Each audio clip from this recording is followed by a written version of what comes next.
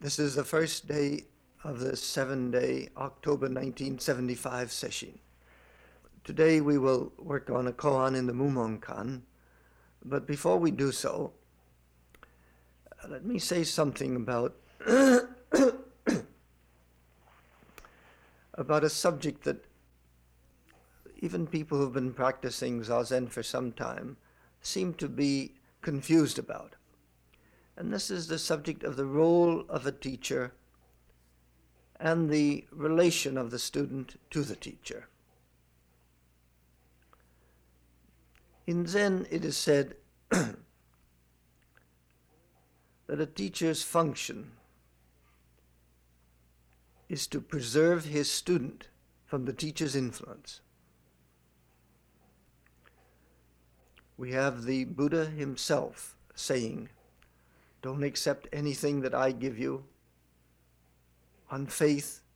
Don't accept anything that anybody, your teachers or anyone, gives you on faith, but subject it to the test of your own reason, which means your own life experiences, and, insofar as you are able, to your own spiritual awareness."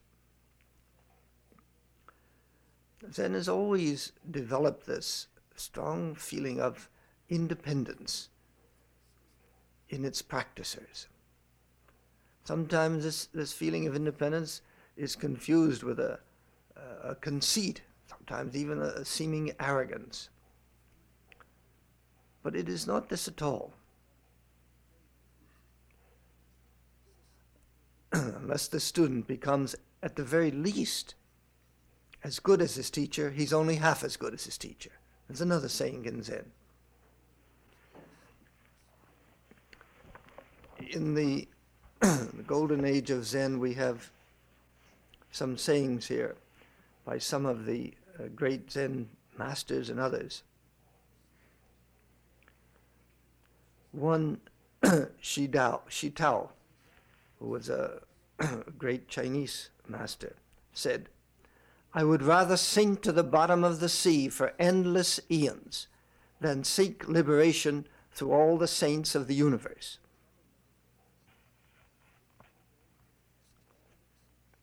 And then there's another master.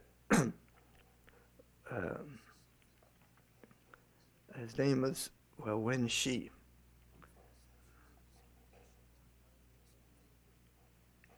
That he was, at one time he was working in the kitchen. And while he was working in the kitchen, an apparition of Manjusri often appeared to him. And one day, Wan Shi took up a cooking utensil and threw it at the apparition, saying, "Manjusri," well in Chinese it's Wanju. Manjusri is Wanju. Wanju is Wanju, but Wenshi is Wenshi. Wanshi. Each one of us is what he is. Each one is unique. Unique in the sense that each one has his or her own karma. And to try to be like anyone else, even like your teacher, is a great mistake. You couldn't become like your teacher or anyone else, actually, even if you tried. At best, you'd be a poor carbon copy. Then there's another master, Cui Yan, who said, "The full-grown man aspires to pierce through the heavens. Let him not walk in the footsteps of the Buddha." Let him not walk in the footsteps of the Buddha. There's a book came out a number of years ago called "In the Footsteps of the Buddha." We find in other traditions, one well-known book in Christianity, Imitation of Christ. But in Zen Buddhism, at least, this sort of thing is not encouraged at all. There's another Teshan, who was another one of the great Zen masters, Tokusan in Japanese. Or rather, rather Shui Fang, who was a disciple of Teisho, said, speaking of Teisho, "Empty-handed I went to him, and empty-handed I returned." Empty-handed I went to him, and empty-handed I returned. Of course, there are not many people that can go, unfortunately, empty-handed to their teacher. Empty-handed, of course, means with your mind empty of all of the baggage that most people carry around with them.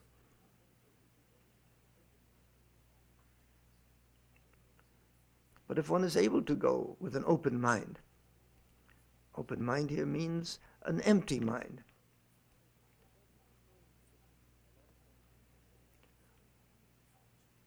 One doesn't return from the teacher with a lot of things that you've learned. You return with a lot of things, you return empty of a lot of things you've unlearned. And here we see the main function of the master.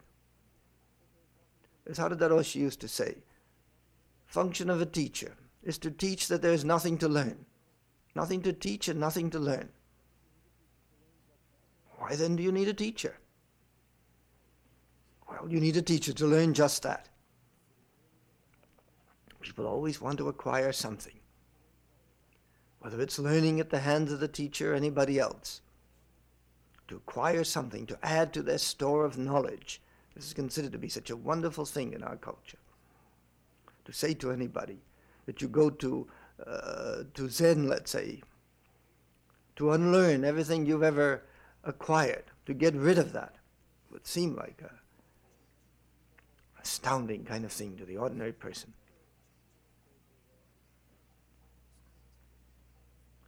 There's another anecdote here where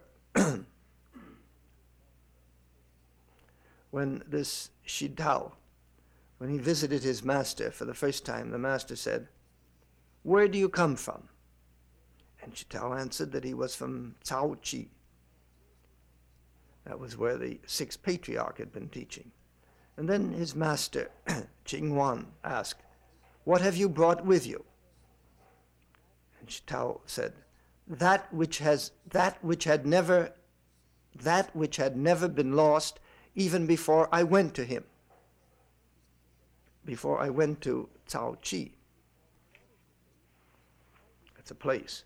And then the master further asked, "If that is the case, why did you go to Cao Chi at all?" And Tao said, "If I had not gone to Cao Chi, how could I realize that it had never been lost?" Of course, this it is our true nature, to give it a temporary name, a tentative name. One has to have a teacher, ideally, to learn that one has everything within himself.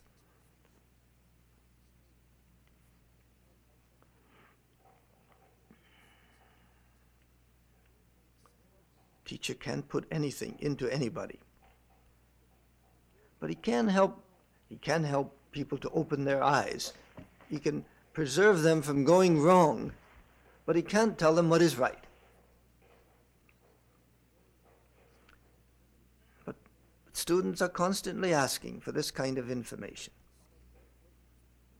Students will say, "I did everything my teacher asked me to do. I followed very closely his every word, yet I never came to awakening." And the implication, of course, of that is that there must be something wrong with the teacher. Not with me, but with the teacher, because I did everything he told me to do. Yet it didn't help. So there must be something wrong with the teacher, not with me. It's kind of a subtle kind of thing that operates with many people.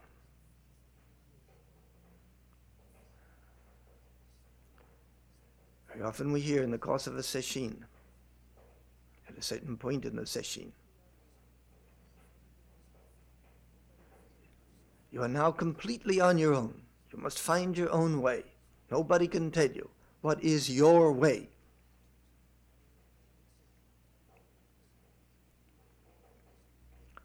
This is a very important point. This whole role and relationship of the teacher and the student. It's quite different in other traditions. Nobody is really a true Zen student who doesn't follow out these teachings of Zen. Now let us go on to the koan today.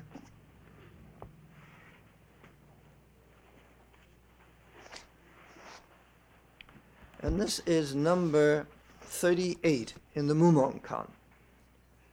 We've talked about the Mumonkan, so there's no need to say what kind of book that is, except that it's a book of 48 koans, and it's the first book which is usually assigned people who are working on subsequent koans. The title of the koan is "A Buffalo Passes Through a Window," and the case reads, Goso said, "To give an example, it's like a buffalo passing through a window. Its head, horns, and forelegs have all passed through.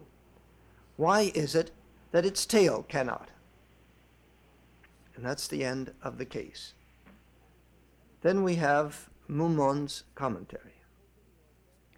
If you can penetrate to the point of this koan, open your Zen eye to it, and give a turning word to it, you will then be able to repay the 4 obligations above and help the 3 existences below.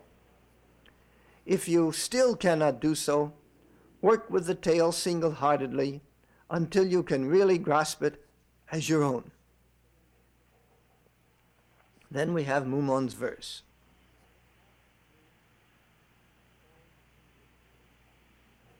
If it passes through, it falls into a ditch. If it turns back, it is destroyed. This tiny tail, how extremely marvelous. And that's the end of the verse. Now for some biographical material on this, the master here, Goso Hoen. This, of course, is the Japanese, and the Chinese is Wutsu Fayen.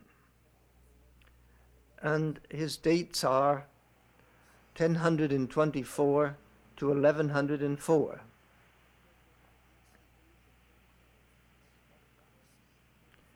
It is said that he had reached the age of 35 before he left his home to become a monk.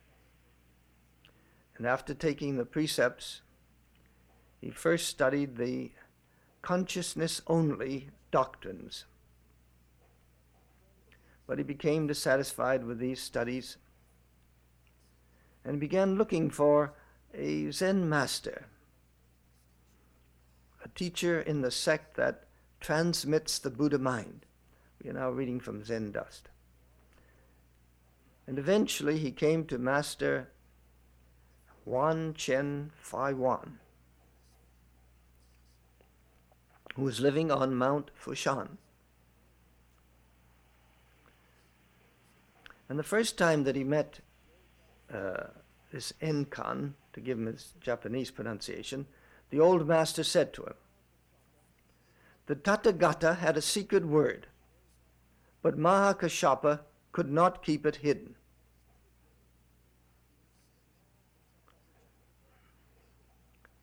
This is a very interesting expression. The Tathagata, of course, refers to the Buddha Shakyamuni. And Mahakashapa, you will recall, was his foremost disciple. And there is the incident of where the Buddha didn't speak, he twirled a flower. And only Mahakashapa smiled. This became a koan as number 4 in the Mumonkan. The Tathagata had a secret word, but Mahakashapa could not keep it hidden.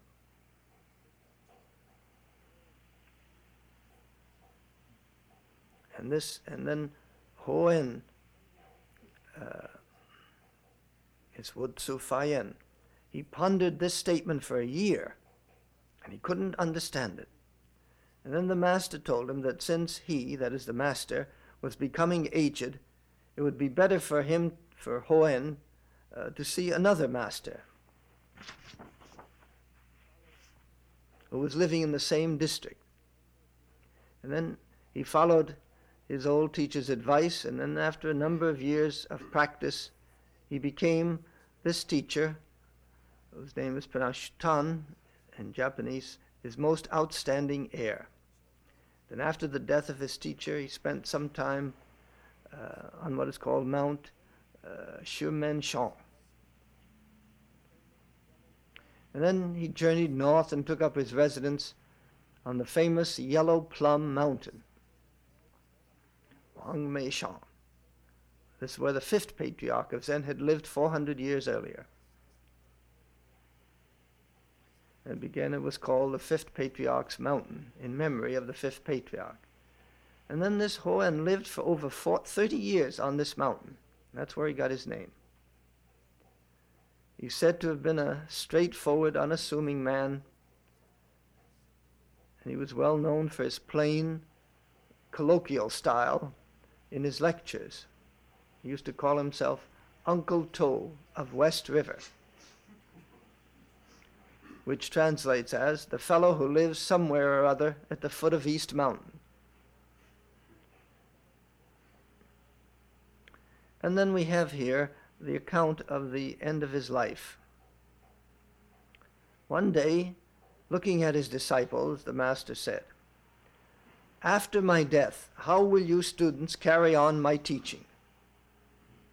And then one of them said, his name was Mumonkan, "The brilliantly colored phoenix dances in the red heaven." The phoenix, you know, is this mythical bird which lives for 500 years in the beauty, in full bloom and the beauty for all 500 years. And then it immolates itself and then rises from its own ashes to live another 500 years. The brilliantly colored phoenix dances in the red heaven. And then another disciple, Butsugen, said, "The iron snake lies across the old road." And then the third one, Buka, said, he raised his leg and he said, "Look at my uplifted foot." And the master said, "He who will destroy my sect is Buka."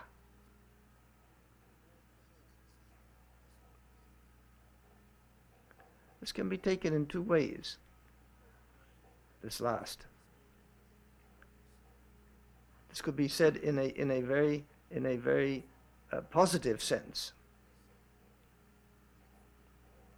Or, of course, it could be said in a negative sense. However, since among the most famous of all of his disciples was this Buka, it seems reasonable to take it in its favorable sense.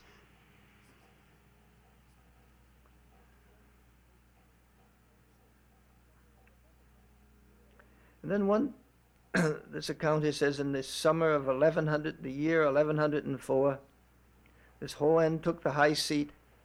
This is where the Roshi usually sits in a high seat where he gives his lectures. And he said farewell to his disciples in these words. Zen Master Joshu, Chaochu, had a last phrase. How do you understand it? Let someone step forward and speak.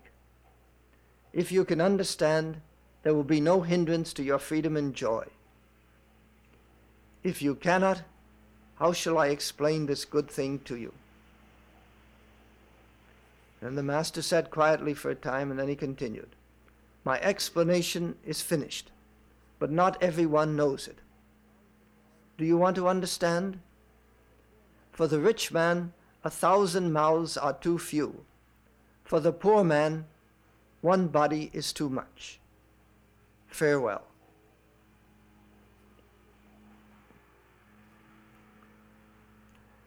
This can be understood. The rich man, 1,000 mouths are too few. Of course, also means those who are constantly accumulating, endlessly, greedily, knowledge. There's no end to it.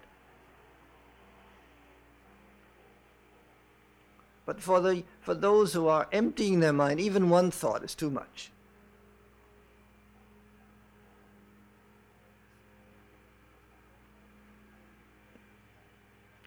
And then this account goes on to say that at that time the main gate of the temple was under construction, and the master went personally to inspect it. And then he said to the workmen, presumably they were monks and others, "All of you must exert yourselves. I shall not come again." Then he returned to his own rooms, washed his hair, and bathed his body. And the next morning at dawn, he quietly passed away, sitting in the full lotus posture. At the time of his death, he was more than 80 years old.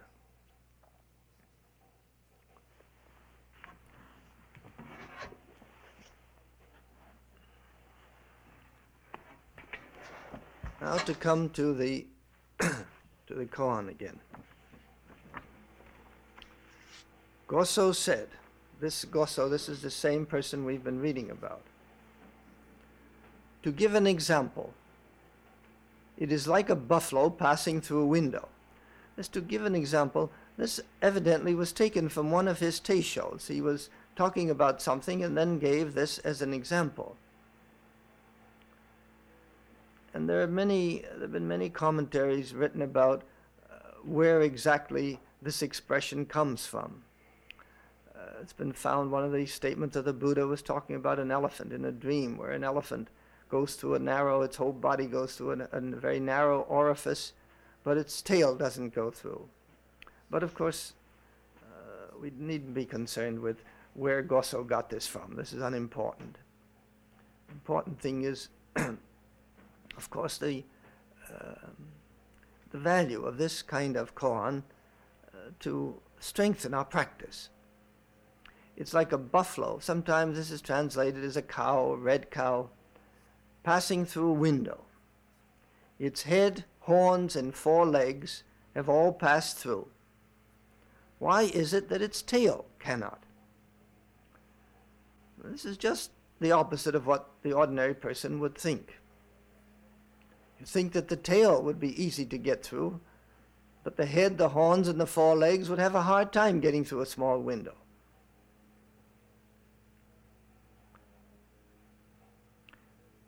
We must understand that head, horns, and 4 legs, this corresponds to our, you might say, our body, our phenomenal body, or for that matter, the phenomenal world. But in this case, we can take it as standing for our phenomenal body.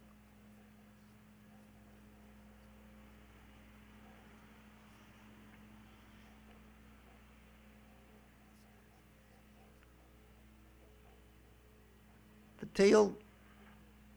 tail stands for that which is a kind of a tentative name, for that which is always present, and yet can't be seen or really named. We can say what our head and our head and our arms and our legs are. Can we say what is it that's behind our arms and our legs and our feet and hands?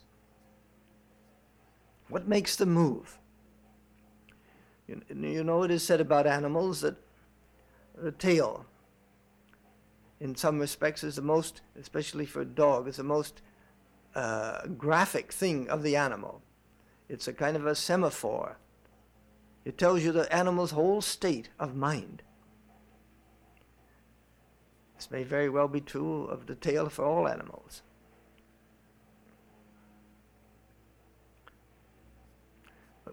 Sometimes we see animals who've had their tails cut off, and they look very strange indeed. Not only do they look weird, but they look unhappy.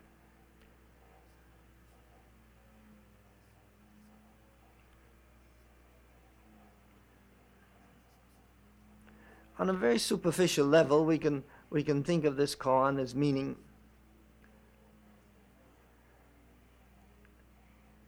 that the so-called important things in life don't give us any problems.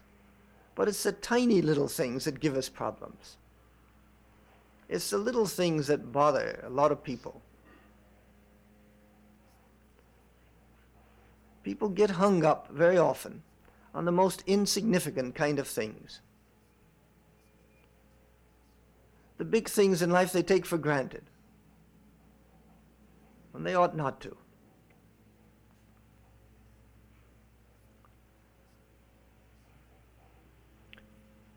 One time, it was many years ago, somebody came to me and was telling me about a woman, the difficulties that she was having with her husband. She's very much in love with him, but he had such little habits, annoying little habits, which he just would not correct. And when I asked her what were some of these, and one of them, she said, was he would never put the toothpaste cap back on the toothpaste when he took it off.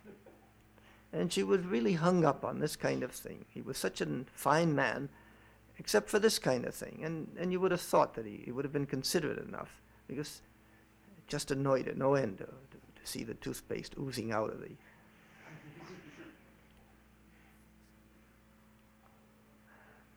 We also find cases where people who work, they're able to get the main aspects of their work done, but then when it comes to the little fine details, somehow they get hung up on them. Hung up in the sense that they never get around to doing them. This is what around the center we call the 90% syndrome. Work gets 90% done, and that last 10% somehow never gets done. One has to push 3 times as hard to get that 10% done than one did for the 90%.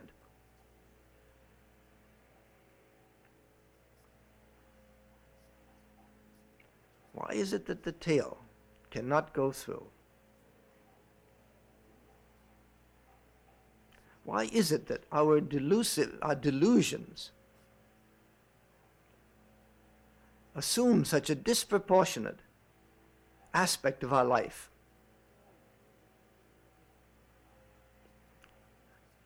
After all, the tail is no different from the body. It is the same flesh and blood, essentially.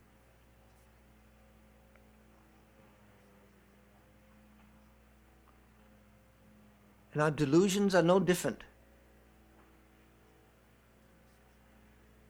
from the rest of our perceptions.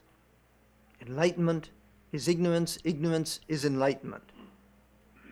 When the tail is seen for what it is, when we are able to live through these distractions which become annoying, or when we are able to see through our wrong thinking,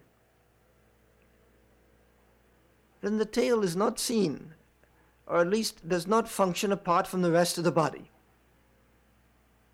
We are able to move freely. We don't get hung up.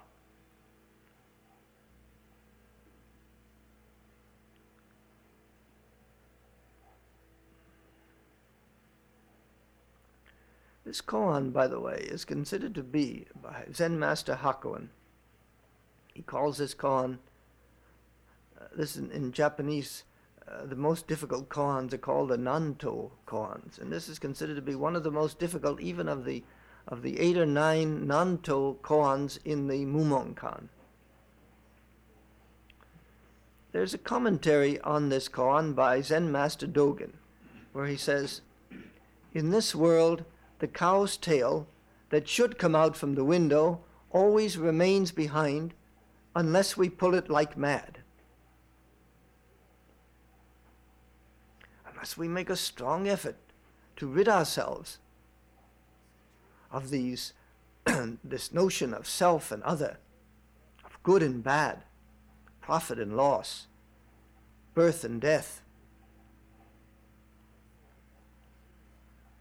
The whole system of dualities by which we separate ourselves from our daily lives, unless we make a real strong effort, we always are getting hung up on them. And hung up means that the rest of, just as in the koan, the head, the horns, and the 4 legs, although they have gotten through the window, they still can't move if the tail is caught. And until we see these things, see through this basic delusion of self and other, we're always living a kind of on the edge of doom life, always vulnerable. We think that we've achieved a certain amount of tranquility, and then one is presented with a certain painful or a certain situation which turns out to become painful to oneself and to everyone else.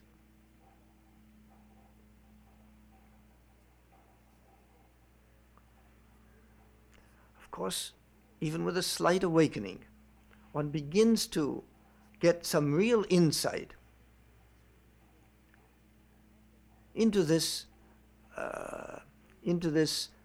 problem of taking tentative names for final realities, for being caught up by form, by becoming attached to the phenomenal world.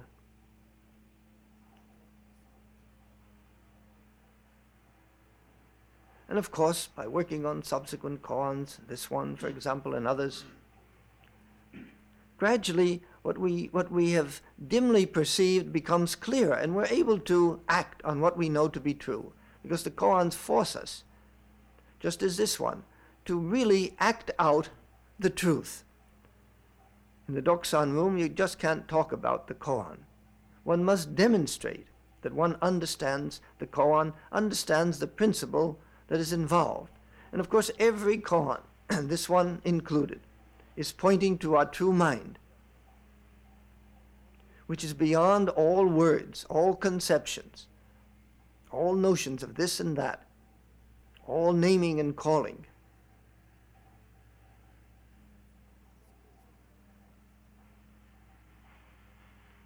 How does one live this kind of way?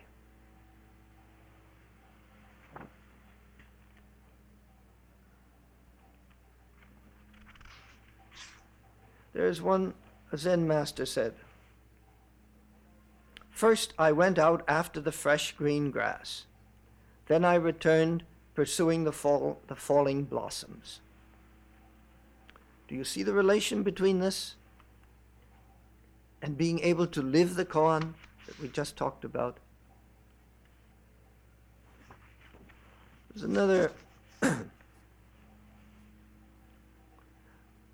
another one by Hakuin, where he says, "Always the same is the moon before the window. Yet if there's only a plum branch, it is no longer the same."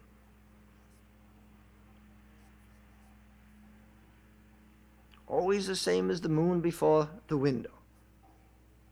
Always the same is the moon before the window.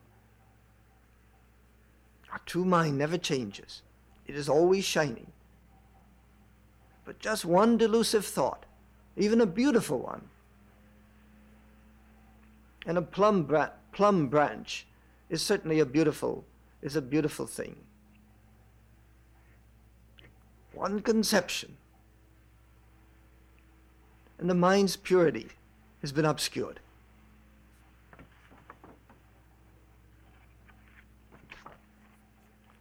Next we come to Mumon's commentary.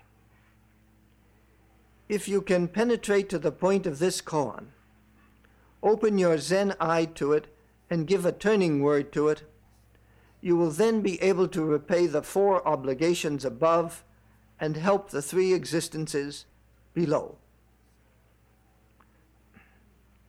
Of course, penetrate to the point of the koan means to perceive what is involved here, to throw off, to scruff off all of the non-essentials and get right to the heart of the problem. And this not in an intellectual kind of way, not to recognize what is involved here, but to experientially penetrate. Now, open your Zen eye. What is a Zen eye? Sometimes we speak of the third eye, the eye in the forehead. You know, when you look at a Buddha figure, you very often see it has this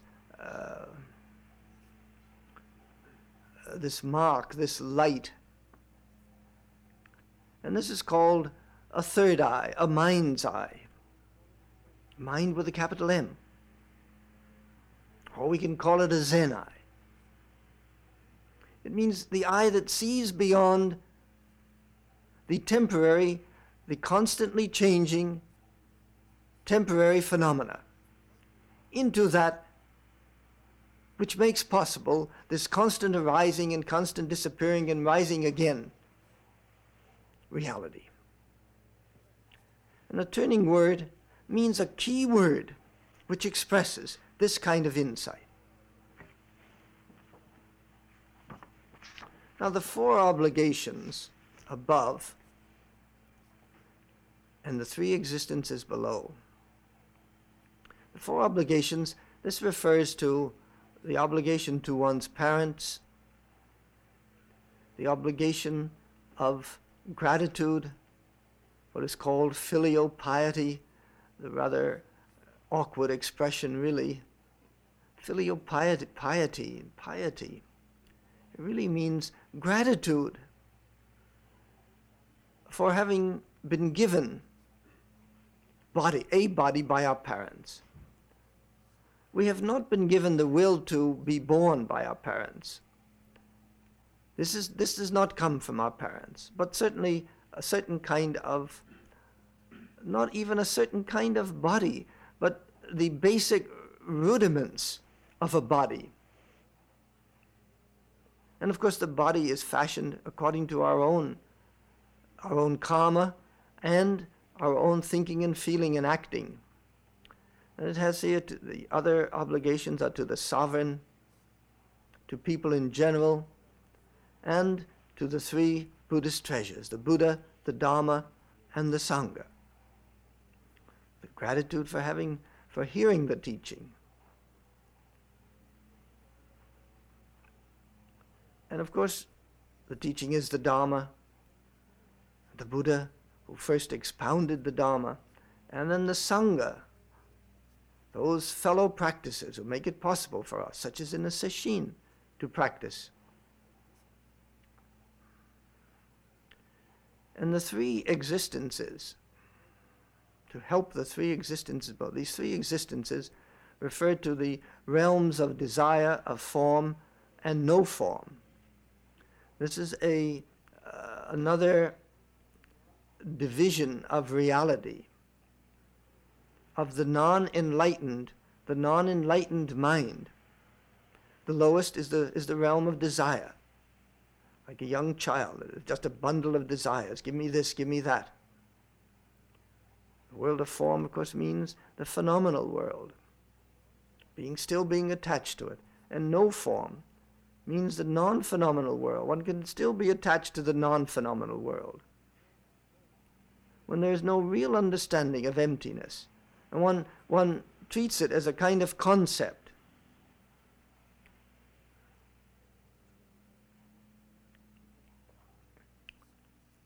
These represent progressively advanced stages in our development.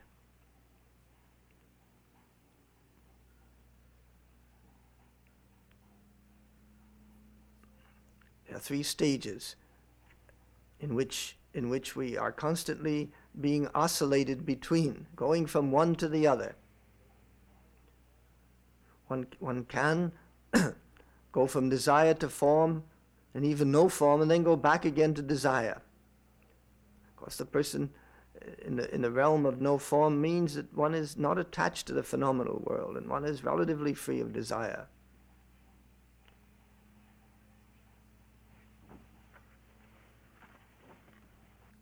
Then this goes on to say, if you still cannot do so, that is, if you cannot penetrate to the point of the koan, then work with the tail single-heartedly until you can really grasp it as your own. Here, of course, Mumon is urging us to work on our delusions, on our hang-ups, on our frustrations, to see them for what they are.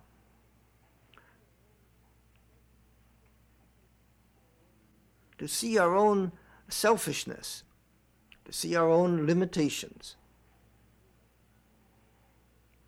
To see one's own limitations clearly sometimes overwhelms people. But we must remember that everybody has limitations. There's an old saying, the greatest sin is to be aware of none. Perhaps put it in other words, the greatest limitation is to be aware of none, of no limitation.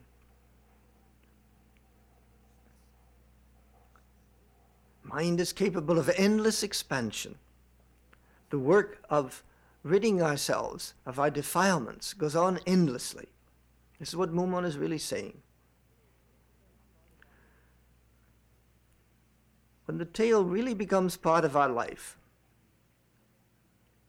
one is no longer standing outside of this delusive mind. The delusive mind is our true mind. It can no longer be called delusive or true. One does what one needs to do. How does a buffalo pass through a window? Not only with its head, horns, and four legs, but also with its tail. It passes through. It just doesn't think about it. It doesn't think how I'm going to do it. How am I going to live my life? People who live lifeless lives are the people who are constantly thinking about them. Now, this may seem to be a kind of a contradiction. One hears that we need to reflect on certain things, and this is true enough. But at the same time, to constantly weigh and analyze, should I do this, should I do that? This is not living life. This is thinking life, and there's a big difference. In the one case, one becomes like the thinker, bent over, alone and afraid in a world I never made. The other case, we have the Buddha sitting serene and calmly, one with everything. Throughout heaven and earth, I am the only one. This means this is a world of non-separation, the world of no antagonisms. As long as one doesn't assert one's own opinion about this or that, one doesn't get stubborn about things, one doesn't dam up the flow of one's life, then one moves freely. There are no constrictions, there are no contradictions.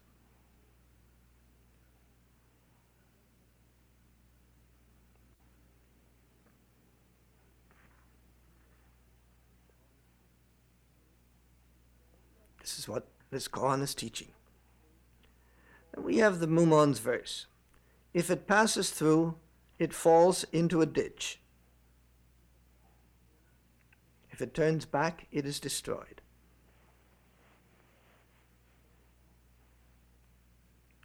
Here again we have what seems to be a great contradiction. If it passes through, it falls into a ditch.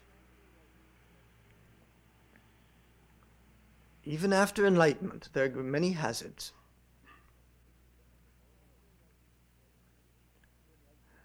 Many people have the wrong notion that after enlightenment there's nothing really to do. Life becomes as shining and radiant as a halo.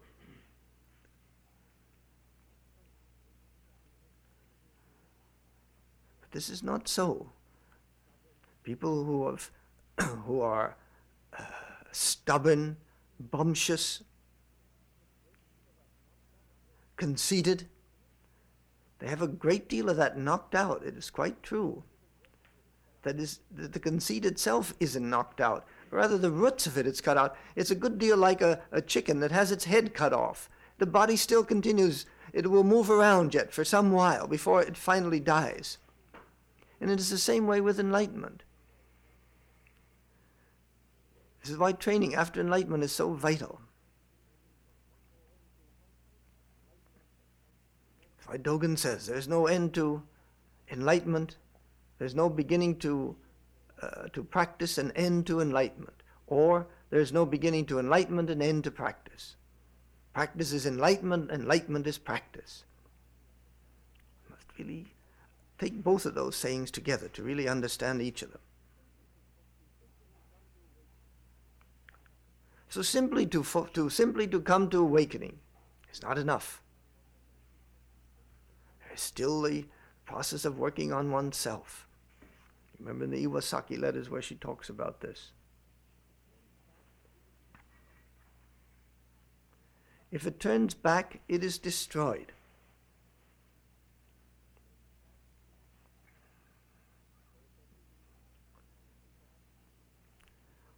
Although it doesn't seem possible perhaps to many of you, yet there are people who have had an awakening, and yet they fall back. They don't, either in the few rare cases of a spontaneous awakening, there's been even some training, and then they don't do zazen anymore. Pretty soon they lose. They lose not the awakening, the perception, but they lose the ability to live according to the perception. And this is a vital point. We must not get confused here. There are people from time to time who come and tell me that they have had an awakening. And they describe it, and in a few cases it seems that they're absolutely right.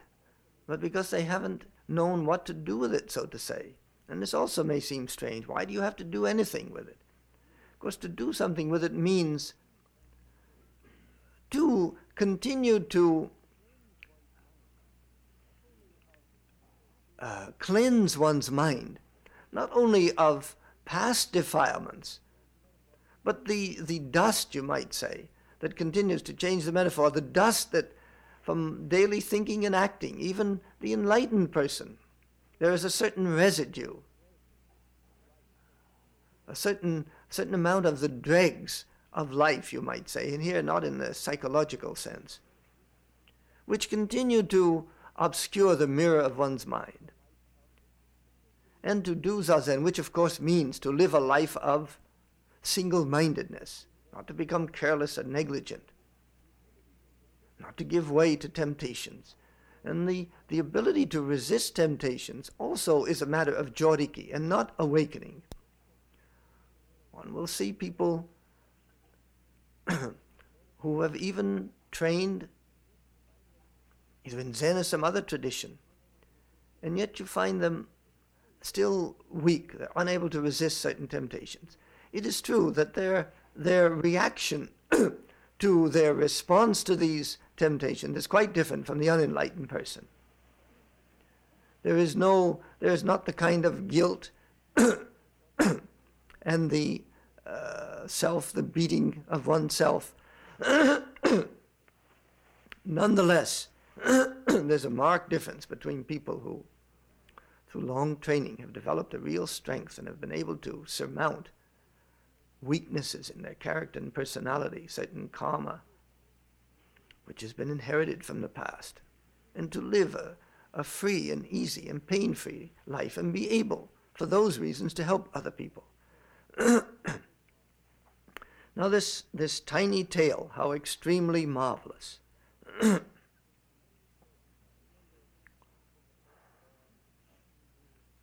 You remember in the first koan of Mu, in the Mumonkan, where Mumon in his verse talks about how enlightenment, what a marvelous thing enlightenment is after many years of darkness, this wondrous thing called enlightenment.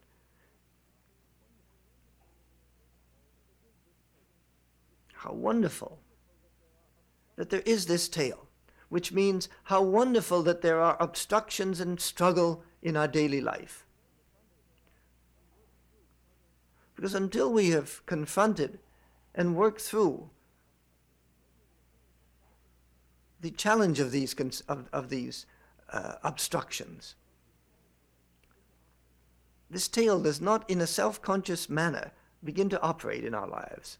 Our true nature is always working, of course, but because we don't know it, it is of a different order than when we are aware, and awareness is everything. One can have many kinds of comforts what is called, of course, in Buddhism, a heavenly existence, a deva-like existence. But you remember in the Three Pillars where Yasutani Roshi talks about that this kind of existence is not to be sought for. Because after the karma which brought you to that state is exhausted, you can fall all the way into hell. And we see this in life all the time. On our recent visit to Switzerland, seeing all the marvels of this beautiful country and the accomplishments of the people, and then to find out that Switzerland, we were told by somebody who lived in Switzerland a long time, that Switzerland has a high divorce rate, alcoholism is very high, and the suicide rate is also high. This is also true in Sweden and some of the other countries, the so-called welfare states, where life is comparatively is protected at every, well, as much as it can be, I suppose, by the state.